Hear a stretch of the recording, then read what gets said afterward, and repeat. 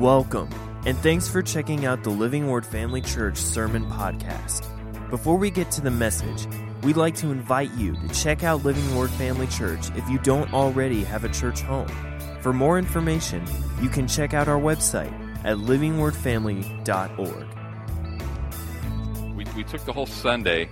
We're still going through the Bible, and we are in the New Testament now, and of course, we've been in Acts for some time. This is our sixth message on the book of Acts, and it's so important, I believe. If I didn't believe it was important, we wouldn't be doing it this way, but I think it's so important to spend the time we're spending because this is the formation of the early church. We got up to about 48, 49 A.D. last week, and so we're still in the very early years of the church, and we're seeing the growth of it. We are observing and remembering the ministry of the Apostle Paul as he takes the Word of God to the Gentiles, the gospel to the Gentiles, and we spent all of last week looking at an event known as the Jerusalem Council, where Paul had ministered in Antioch of Syria and then continued on through north and west through that region and then looped back around, came back to Antioch as they visited the churches that they had started on the way out, and then came back to Antioch and stayed there for some time. And while they were there, some Jews from Jerusalem, some believing Jews, and some people would argue that they weren't true believers. I kind of think they were, but anyway, they were Pharisees who professed to be Christians, but who came to Antioch to tell these new believers, you're not really a believer until you're circumcised, because this all comes through Judaism. You can't go from being a Gentile to being a Christian. You have to go Gentile, Jew, Christian, because salvation is for the Jews. And this had really already been established because of the event, and Peter had testified to this when he went to the household of Cornelius. He saw clearly that Cornelius and his household had been saved, filled with the Spirit, and so they baptized them. They welcomed them as believers, and now this question comes, and Paul and Barnabas were arguing, no, we should not be urging these Gentile converts to be circumcised. That's not what this is about. But it became a very contentious debate, so they go back to Jerusalem and they lay the matter before the apostles and the elders. And the upshot of it was, no, Paul's right. They don't have to do that. That is not, salvation has nothing to do with circumcision. We were saved not because of our Jewishness, but because of our belief in Jesus Christ and his finished work. And so they drafted this letter, and that's what we spent all week talking about, was the letter, which didn't just say you don't have to be circumcised, but said, hey, look, here's all we're going to ask you to do is don't eat meat sacrificed to idols, don't eat things strangled or with blood, and abstain from sexual immorality. And we talked about that issue because it was important. Why did they throw sexual immorality into that mix? I'm not going to repreach that message, but I encourage you to check it out. And it's important also because this issue keeps rearing its head in Paul's travels. It becomes quite contentious, and we see Paul dealing with it again and again in Acts, and we see him dealing with it very forcefully and in great detail in the letters that we will read later, the epistles. So, but after this event, after they deliver this letter to Antioch, and they stay there for a while, they had already been in Antioch, it says, for a long time. And, Riley, do you still have my glasses? They had been there for a long time, and then once they got back to Antioch, it said they stayed many days. And then Paul told Barnabas, you know what we need to do? We need to go back. Let's go out, and this is the beginning of what's called Paul's second missionary journey. We need to go back and visit the believers that were converted under our ministry on the way out. Let's go encourage them. And Barnabas said, hey, that's great. Let me point this out too, just for what it's worth. It's very likely that Paul also wrote Galatians while they were in Antioch. So the epistle of Galatians was written during this stay in Antioch. And then Paul says, Barnabas, let's go visit these churches. Barnabas says, great, let me go grab Mark and we'll go. And Paul says, we ain't taking Mark. And Barnabas says, I'm taking Mark. And then Paul says, then you ain't coming with me. John Mark, you remember, was with them in the early days of their first missionary journey. But, and we can read this in Acts chapter 15, verse 38. It says, "But Paul insisted they should not take with them the one who had departed from them in Pamphylia and had not gone with them to the work." Now, all it says back there in Acts chapter 13 is that John left. John Mark had left them. Doesn't really say what the circumstances were, but Paul clearly considered this an abandonment of his post, how he'd left them. Had not gone on with them to the work, verse 39. "Then the contention became so sharp that they parted from one another, and so Barnabas took Mark and sailed to Cyprus, but Paul chose Silas and departed, being commended by the brethren to the grace of God. And he went through Syria and Cilicia, strengthening the churches." Now, I want you to see that this isn't necessarily a matter, as I read it, of somebody was right and somebody was wrong. Obviously, Barnabas, who was a very encouraging person by nature, was much more willing to forgive whatever slight that Paul perceived Mark had inflicted upon them. Barnabas really saw value in Mark's ministry, and Paul, it wasn't like, well, I think Paul's position was, yeah, sure, he's gifted, but if he's not going to stick around, he's no good to us. I don't want him on this journey. But Barnabas was absolutely committed to this relationship. So rather than, and some people say, well, you never really read about Barnabas' ministry, so Paul must have been right. No, it's just that we have a record of Paul's ministry. The good side of this is that you now had two teams going in different directions, different parts of the world, establishing churches, encouraging the brethren, and so this thing is beginning to spread even faster. And in chapter 16, verse 1. So now Paul and Silas, remember Paul and Silas, and of course we're going to look at one of the things Silas is most famous for here in a little bit. Paul and Silas go in one direction. It says in verse 1, "Then he came to Derbe and Lystra, and behold, a certain disciple was there named Timothy." You've heard of him too, right? It's that Timothy. Timothy of 1st and 2nd Timothy. "The son of a certain Jewish woman who believed, but his father was Greek. He was well spoken of by the brethren who were at Lystra and Iconium. Paul wanted to have him go on with him, and he took him and circumcised him." What? I thought we settled this one chapter ago. "He took him and circumcised him because of the Jews who were in that region, for they all knew that his father was Greek." Oh, brother, we just had this whole discussion.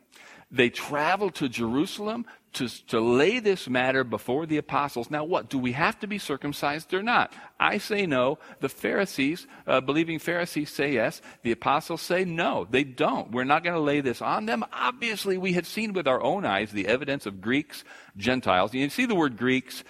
That's a sort of a blanket term for Gentiles. They weren't all of Greek nationality. It's the Greek culture. This is Roman government, a Greek culture. And so when it says Greeks, it's the Gentile world, all right? So no, we have seen evidence. Cornelius was exhibit A of Greeks coming to Christ without being circumcised. If God is going to give them the Holy Spirit, which he clearly has, without their being circumcised, why on earth would we require them to be circumcised? And so, and this is Paul's position, by the way. He was the number one advocate of this position, and so he was thrilled that the apostles put their endorsement on this. He carries the letter back to Antioch, and they all rejoice. Yeah, we don't have to be circumcised, and we're glad to do these other things. And then the very next thing, as he leaves on his second journey, he takes Silas with him. They meet Timothy, who is well spoken of. Paul sees something in Timothy, this young man. He says, I need him to be a part of my team. And so what does he do? Has him circumcised. Why? Why? Well, here's why. We're dealing with two separate issues. The issue in Antioch was, must you be circumcised to be saved? And the clear answer was no. And of course, it wasn't just a matter of circumcision. The broader question was, must you become a Jew to be saved? And of course, the answer was no. With Timothy, Number one, here's a young man who is considered Jewish because of his mother, but he had a Greek father who didn't have him circumcised. Now, in his Jewish culture, and because, remember, everywhere they go, where's the first place they minister? In the synagogue. He was going to be taking a Jewish minister into a Jewish synagogue. He had Timothy circumcised for their sake. Now, Paul could have stood his ground and said, no, and made a deal of that. Taking his stand on that. But this goes back to where we landed on this whole episode last week, which is it's not always the best course to stand on your rights when you need to be standing on the fulfillment of your responsibilities. What Paul says, this is exactly what Paul was talking about when he writes later to the Corinthians, to the Jews, I become as a Jew. To the Gentile, I become as a Gentile, that I become all things to all men, that I might by all means win some. And he simply knows that they are going to be much, much more receptive of Timothy if he is a circumcised Jew rather than not. So, and this kind of also speaks to what we read in James when he says, let not many of you desire to become teachers, knowing that as such we will incur a stricter judgment. There are things that leaders must observe or should observe that perhaps people who are not in leadership don't have to think that hard about. All right? The average everyday believer in Antioch, this wasn't going to be an issue. But for a leader in a Jewish culture who is a Jew, this was an issue. And so simply out of preference to the culture as a means of reaching that culture, Timothy submitted to this, and Paul had Timothy submit to that. I hope that's satisfactory to you. And then reading on in chapter 16, beginning in verse 6, this is an interesting little passage. It says, now when they had gone through Phrygia and the region of Galatia, they were forbidden by the Spirit to preach the word in Asia. And after they had come to Mysia, they tried to go to Bithynia, but the Spirit did not permit them. And there's two places they tried to go to preach the gospel, and the Holy Spirit said no. So passing by Mysia, they came down to Troas, and a vision appeared to Paul in the night. A man of Macedonia stood and pleaded with him, saying, come over to Macedonia and help us. Now, after he had seen the vision, immediately we sought to go to Macedonia, concluding that the Lord had called us to preach the gospel to them. So I think if you read on through verse 10, it kind of, because I read those first two verses and think, what? Jesus said go into all the world. And here's Paul wanting to go into all the world. They tried to go one direction, and the Spirit did not let them. So they tried to go another direction. The Spirit said no. Well, why was he forbidding the preaching of the gospel? And somebody who is a hardcore predestinarian would say, well, God just didn't want those people saved. God's going to save who he's going to save, and he's not going to save who he doesn't want to save. That wasn't it.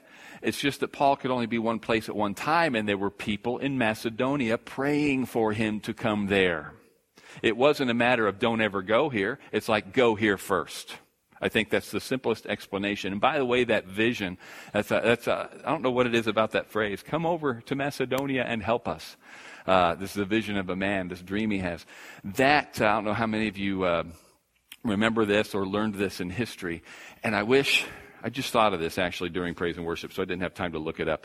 Back in I think was it called the New England Company? It was like almost a commercial enterprise involved in the settling of America. This was way before the Revolution. We're talking back in the 1600s when the early settlers were coming, and people were trying to recruit Europeans, Englishmen in particular, to come over and settle the New World. And the seal of their company was a picture of a Native American going, come over here and help us. And that's exactly where they took it from. It was like, this is your Christian duty to come over to the New World and help us into this enlightened Christian age. It was very commercialized, but, that was still where they got it.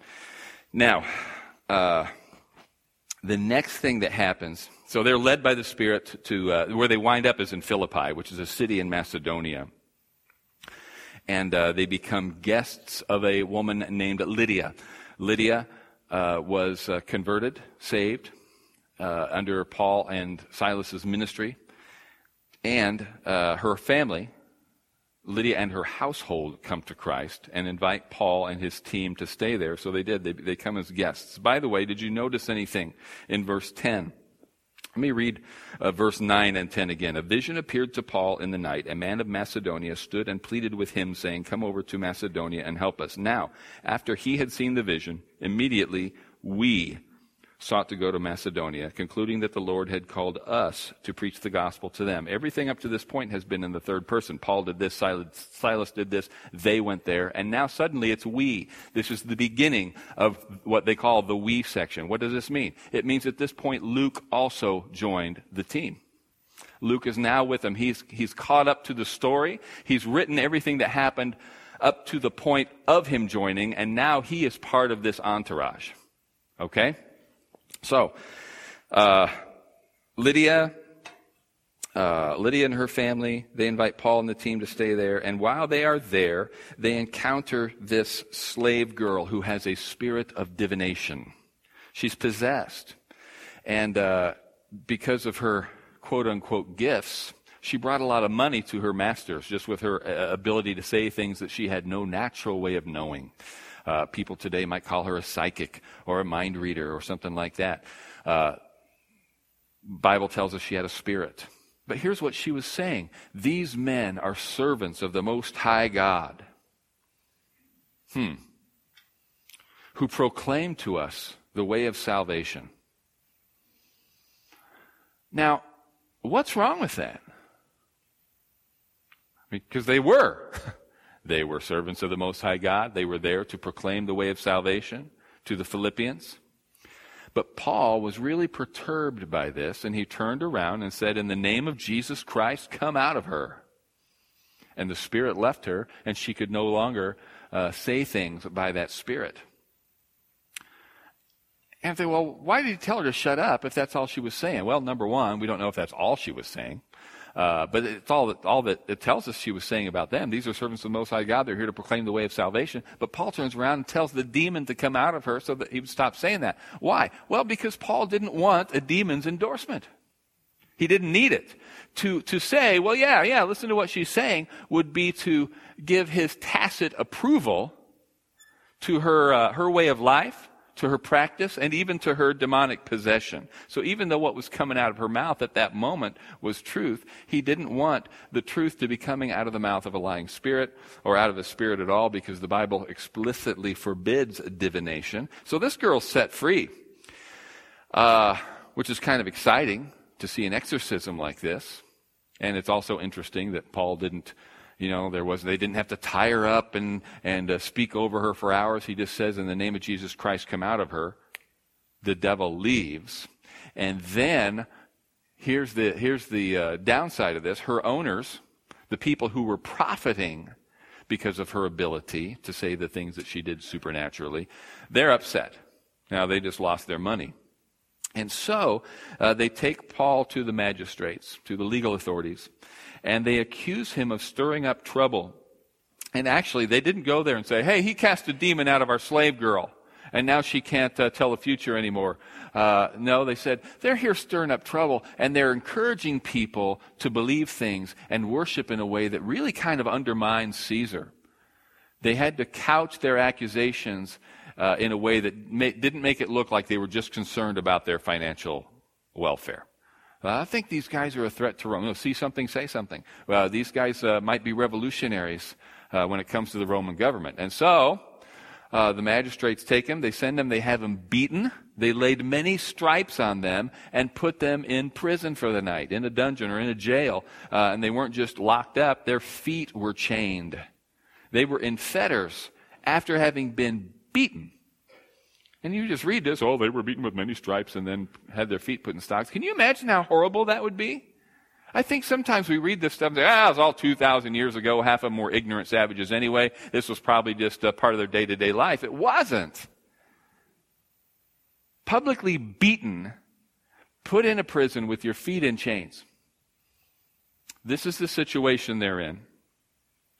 And then in chapter 16, verse 25, it says, "But at midnight, Paul and Silas were praying and singing hymns to God, and the prisoners were listening to them." What were they doing? You guys have heard this sermon. You've heard one version of this. Most of you have, probably a dozen times. But isn't it interesting? They're in jail. They aren't guilty of the thing that they were in jail for. They weren't in jail for casting a demon out of this girl. They were in jail for stirring up people against Rome, which they absolutely weren't doing. They had been beaten, no trial, just thrown in jail. They were going to deal with them the next day. And they weren't sulking. Praise the Lord. What were they doing? They were praising God, singing hymns. It doesn't say that they were praying for their release. However, it's midnight. There would have been absolutely nothing wrong with praying for their release. And there's nothing that says they didn't earlier. Very possibly they say, hey, Lord, we've got places to be. You called us to minister in this place. We are not here justly. This is an unjust, really illegal imprisonment. Get us out of here. But the thing is, even though they are in a position that they don't deserve to be in, God is always still God. God is always still good. And God is always worthy of our praise, no matter what we're going through in the moment. That's the thing. They weren't praising God. Oh, thank you that we're in prison. Help us to see the good side of this because we know this is your divine will. Thank you, Lord, for these chains. No. Thank you, God, for being God. You are God and you are worthy of our praise no matter what my situation is. And that does not contradict saying, and oh, by the way, get us out of here. Right? So, they got out of there all right. There's an earthquake, the building shook, the chains fell off, and the doors flew open for all the prisoners. And the jailer, when he realized what had happened, just pulled his sword and said, I might as well kill myself. I'm going to have to answer for all these prisoners escaping. And Paul hollers and says, we're all still here. None of us went anywhere. Don't do what you're thinking about doing. Put away your thoughts of suicide, as the old Farrell and Farrell song went. Jailer, we know you're petrified, but put away your thoughts of suicide. Look that song up, Jailhouse Rock by Farrell and Farrell. And so they go, Paul visits, and so he falls down before Paul. Well, sirs, what must I do to be saved? And so Paul tells him. And he and his household believed and are baptized, and the jailer washes the wounds of Paul and Silas, and what a glorious thing. And it's interesting now, we see the household of Lydia and the household of the jailer, and I love this. I see this pattern. I believe it's God's will for families to be saved. We know it's not always going to happen. Jesus talked about, listen, I didn't come to bring peace but a sword. There's going to be times when your belief is going to cost you the closest relationships in your life. And when it comes to that, you have got to choose me. I am more important than your mother, your father, your brother, and your sister. But God's love is for families. God established families, and it's his will. And we see it working out here that households come to him. And so it's a beautiful thing. Now the jailer's household comes to Christ. And then the next morning, the magistrates send the cops over to the jail to say, you know what, let these guys go. We really don't have anything to hold them. And I love Paul's response here in verse, we're still in chapter 16 and verse 37. Might as well read from 36. So the keeper of the prison reported these words to Paul, saying, the magistrates have sent to let you go. Now therefore depart and go in peace. But Paul said to them, they have beaten us openly, uncondemned Romans, and have thrown us into prison, and now do they put us out secretly? No, indeed. Let them come themselves and get us out. And the officers told these words to the magistrates, and they were afraid when they heard that they were Romans. They beat these guys without even finding out if they were Roman citizens, which turns out they were, and they had rights. Then they came and pleaded with them and brought them out and asked them to depart from the city. So they went out of the prison and entered the house of Lydia, and when they had seen the brethren, they encouraged them and departed. That's pretty bold. You've just been beaten, put in prison, you've been released, and it's like, okay, you can go. I think I'll just go. I think I'll slink out of here. Paul's like, no.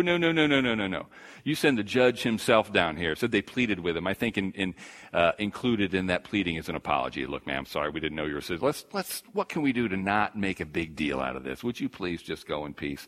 Kind of made his point, hung around long enough to encourage the people before he left. And then they went to Thessalonica. This is where the Thessalonians lived, right? And while they were there, many believed. It says some Jews, but a great many devout Greeks, including many women. And then in while they're there. They're having a successful ministry. In chapter 17 now, beginning in verse 5. But the Jews who were not persuaded, so we had some Jews who were converted. We had a lot of Greeks who were converted, but most of the Jews weren't converted. And this is them. The Jews who were not persuaded, becoming envious, took some of the evil men from the marketplace, and gathering a mob, set all the city in an uproar, and attacked the house of Jason, and sought to bring out the people. This is where they were staying.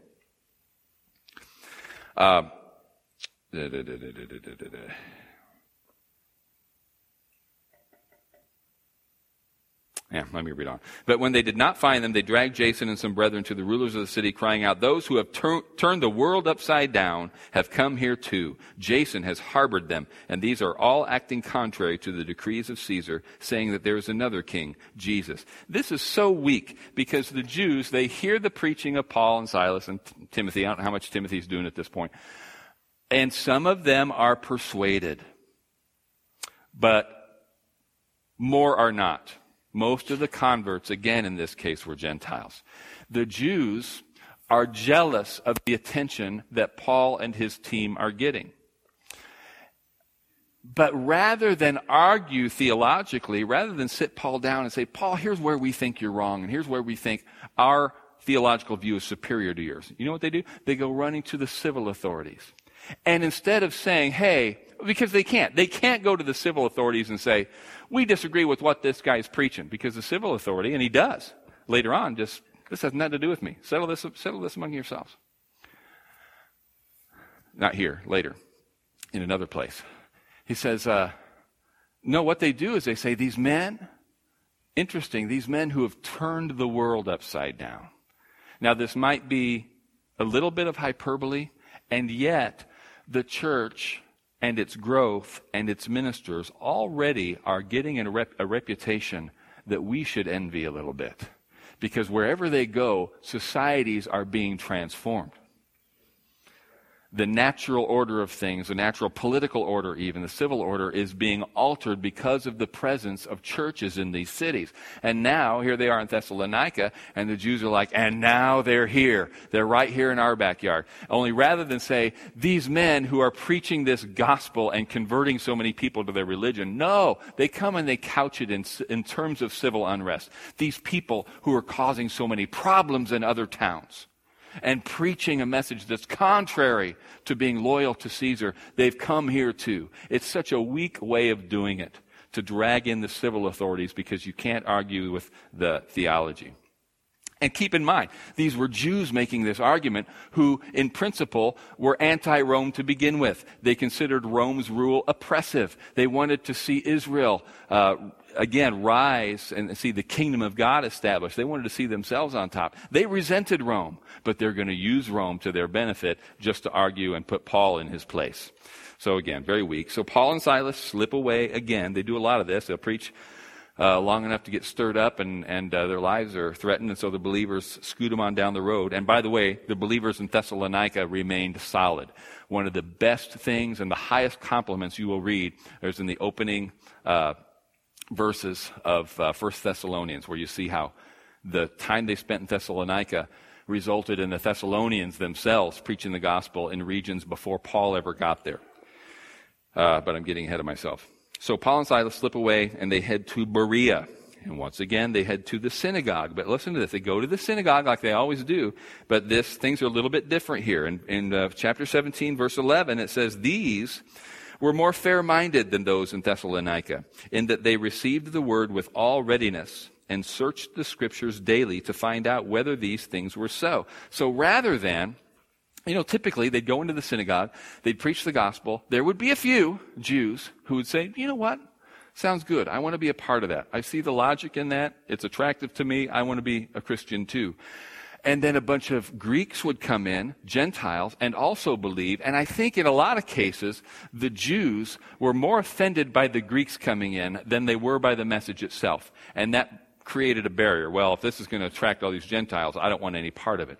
The ones in Berea, their reaction was, let's listen to what they're saying and compare it to the scriptures before we make a decision. This is all we're going to base it on. We're not going to base it on who else is hearing it and how they're reacting. Let's look at it, compare it to the scriptures that we all know and believe, and look at this. Therefore, since they did that, verse 12, many of them believed, and also not a few of the Greeks, prominent women as well as men. So that's interesting that if they approach it fairly, fair-minded, I think some translations say they were more noble-minded. And their view was, we're going to line this up with Scripture. And since they looked at it scripturally and fairly, the conclusion they came to was, this is a true message. Jesus is the Messiah. And they became Christians. So, moving on. Then the Jews from Thessalonica actually chase him. They follow him to Philippi. Or where is he? No, not Philippi. Huh? Yeah. Berea. They chased him into Berea, and they stirred up the crowds. Hey, these guys, look what they're doing. They stir up the crowds, and Paul takes off, and Silas and Timothy, they remain there for a while. They stayed back to take care of some things, but Paul gave them instructions. Join me as soon as you can in Athens, and we'll go on from there. So Paul is cooling his heels in Athens. And while he's walking around, he's waiting for Silas and Timothy. And while he's walking around, he sees that the city is full of idols. And as a believer in God and as a lifelong monotheist, this grieves him. So he begins to share. In verse 17, it says, Therefore, he reasoned in the synagogue with the Jews and with the Gentile worshipers, and in the marketplace daily with those who happened to be there. Now, this is interesting. This wasn't necessarily some place he was called to. This is kind of a meeting place. Big city, a lot of culture, and he's just there waiting. But while he's there, he just starts engaging people in the marketplace. A little cold contact evangelism. He does go into the synagogue, but he's also out in the marketplace where all these people are. And I'm going to interrupt the story here to tell you something that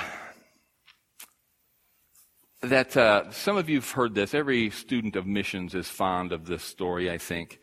And probably the best treatment of it is in Don Richardson's book, Eternity in Their Hearts. Don Richardson was a famous missionary, in missionary circles anyway, who went to the jungles of Irian Jaya and worked there for years. He and his young wife and their 7-month-old baby living there among the natives, trying to preach the gospel and they had good relationships with the natives there because they brought tools and medicine, and the natives wanted to keep them there, but they were making no headway into this culture until something happened. And actually, this is in a separate book called Peace Child. These are both two books. Yeah, Peace Child is really a maybe more readable, exciting book. Check it out, about how there was something in their culture that Richardson instantly identified and said, that's something I can use to demonstrate the gospel. It was this act of sacrificing a child or giving a child to another tribe, not actually killing it, in order to make peace between these nations. And Richardson was able to take that, saying that's what God did, gave his son to make peace with man.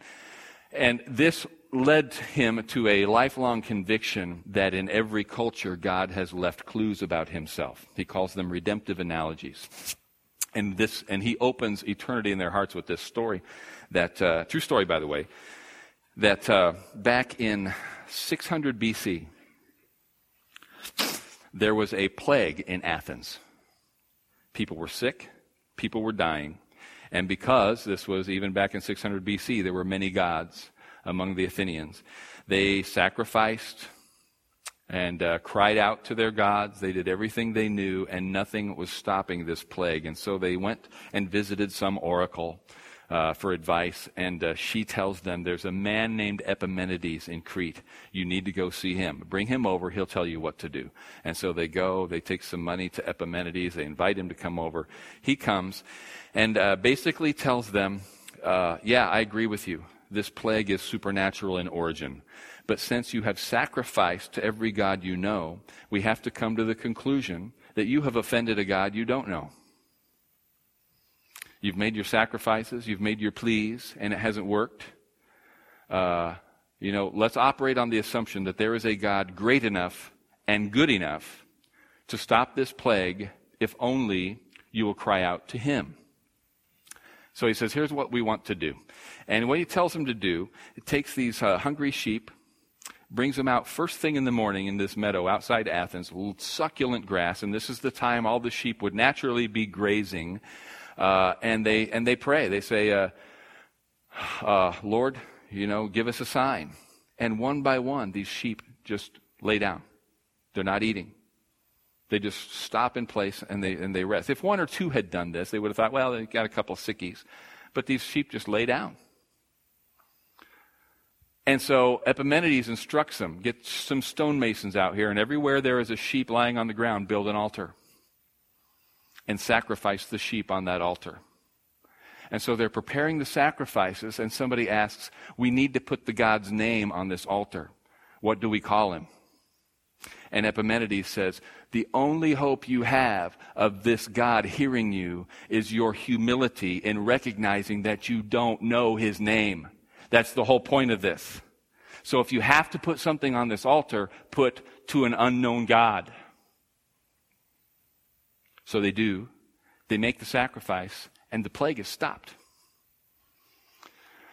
And this story was remembered in Athenian culture 600 years later when Paul is there in the Areopagus, Mars Hill.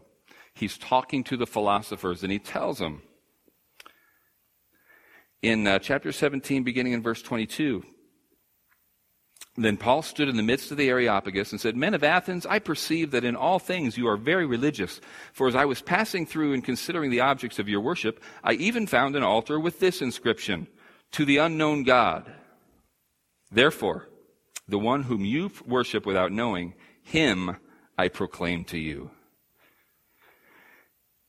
God, who made the world and everything in it, since he is Lord of heaven and earth, does not dwell in temples made with hands, nor is he worshipped with men's hands as though he needed anything, since he gives to all life, breath, and things, and all things. And he has made from one blood every nation of men to dwell on the face of the earth, and has determined their preappointed times and the boundaries of their dwellings, so that we should seek the Lord in the hope that we might grope for him and find him, though he is not far from each one of us. For in him we live and move and have our being, as also some of your own poets have said, for we also are his offspring. Do you know the name of the poet he is quoting there? It's Epimenides. The same guy who 600 years ago had directed this sacrifice. He's the one who wrote, in him we live and move and have our being. Now, he was talking about Zeus, Epimenides, in this poem, okay? And he was putting the words in one of the character in the poem's mouth. It's a long story. Doesn't matter. It's interesting, though. And I don't know how well Paul knew that story. I don't know if Paul just saw this altar and said, to an unknown God, there's a good jumping off point. There's something I can use to open my sermon with. I don't know if he knew the story of Epimenides, but it's probable that the Athenians did. And then Paul turns around and quotes Epimenides in his sermon. Again, whether he knew it or not. Then he goes on. And this is interesting. We'll just read a few more verses because we have what essentially looks like a whole sermon here, even if it's abbreviated. It's one of the few times we get Paul's whole message. And so in verse 29 it says, Therefore, since we are the offspring of God, we ought not to think that the divine nature is like gold or silver or stone, something shaped by art and man's devising. Truly, these times of ignorance God overlooked, but now commands all men everywhere to repent, because he has appointed a day on which he will judge the world in righteousness by the man whom he has ordained. He has given assurance of this to all by raising him from the dead. And when they heard of the resurrection, some mocked, while others said, We will hear you again on this matter. So Paul departed from among them. However, some men joined him and believed, among them Dionysius the Areopagite and a woman named Damaris, and others with them. Now, he preaches this message from their culture. Hey, look, I got to hand it to you guys. I don't think he was being insulting. Some people say when he said, I perceive in all things that you're very religious, that he was insulting them for their overly religious nature. He wasn't. I think he's trying to open this conversation with a compliment. I'm glad that you're spiritually interested. I'm glad that you are sensitive to man's need for something beyond himself.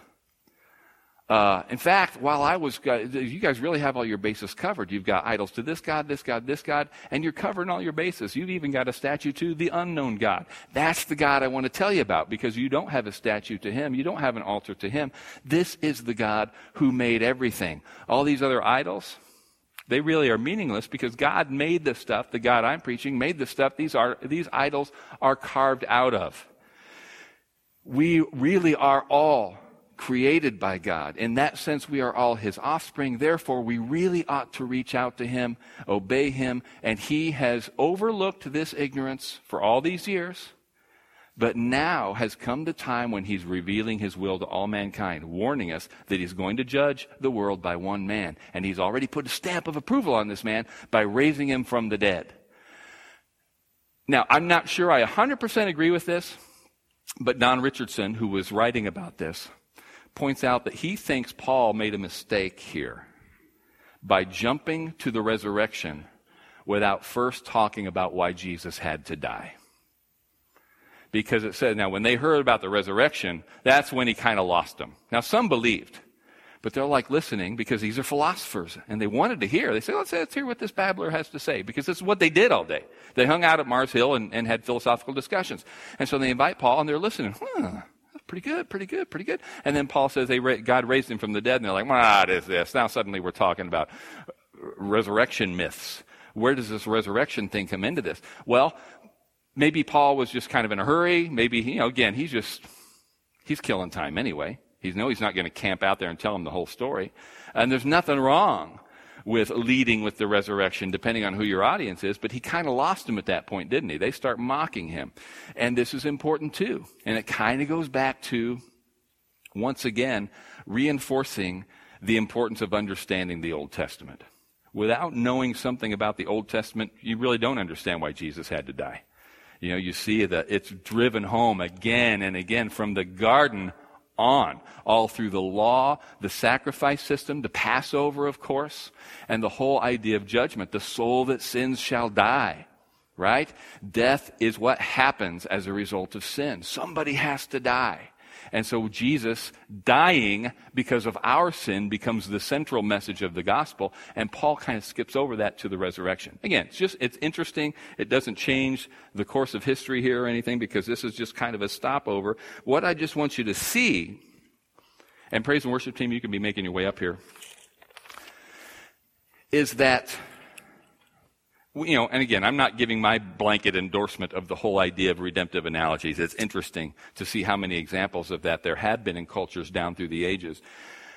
But apart from concrete examples like that, the principle is this, that God is ordering our steps. He is not just, we see it on one end of the order of events. We see Paul wanting to go in such and such a place, and God saying, no, don't go there. Doesn't tell him exactly what mechanism God used to keep them from going into Asia. Just said we wanted to go there, and we were prevented. The Spirit forbade us to go. Did they have a word? Was there a prophecy? Was it a dream? Was it a vision? We just know they were led by the Spirit not to go a certain place. And then they were given a dream, given a vision. A person in Macedonia, come over here and help us. Come over to Macedonia and help us. So they're led that way. So on one end of the chain of events, they have God telling them where to go. On the other end, we see God preparing the hearts of the people they are going to. This is where I want our confidence to be raised. That yes, we are seeking God. God, send me. Tell me what you want me to do. But then also understanding that the people he's sending us to and the situations he's sending us into are things that he is also preparing. Even in Athens, where we don't have what looks like anyway, a word from the Lord to Paul saying, go to the Areopagus and preach. He still was preparing their hearts via culture 600 years ago for this conversation. He's God. He can do that. And I want us to have the confidence that when we go into this, we pray for opportunities. We're not just praying for opportunities for us to, well, this looks like a place where I could shoehorn Jesus into the conversation. We have to believe that the people we're talking to are people that God himself is dealing with on his own. We have no idea what they are waiting to hear from us. But we can believe that if God is ordering our steps, he's not wasting time. He's putting us there, and we say, well, but I did have a conversation, and nobody prayed, nobody got saved. But that conversation might be part of what he's doing to prepare them for a conversation with the next person. He might be using that conversation for the next conversation you have with them. Don't give up. We are supposed to be out there preaching the gospel. That's what this church does, right? We live the gospel. We enjoy the benefits of salvation. We live the gospel, meaning we submit our lives to our God as Father and King. Because this is a kingdom. And we preach the gospel because that is what this is all about. It's not just about us getting saved. It's not just about us enjoying our life and going to heaven. It's about us sharing this life-saving message with the world. It is what we ultimately must be about, and we must believe and rejoice that it's God's power at work in us that's going to make that effective. Go ahead and stand up with me. Thanks for listening. We hope that this message encouraged and equipped you in your walk with Christ. Make sure to follow us on Facebook and Instagram to stay updated with what's going on at Living Word Family Church. Have a great day.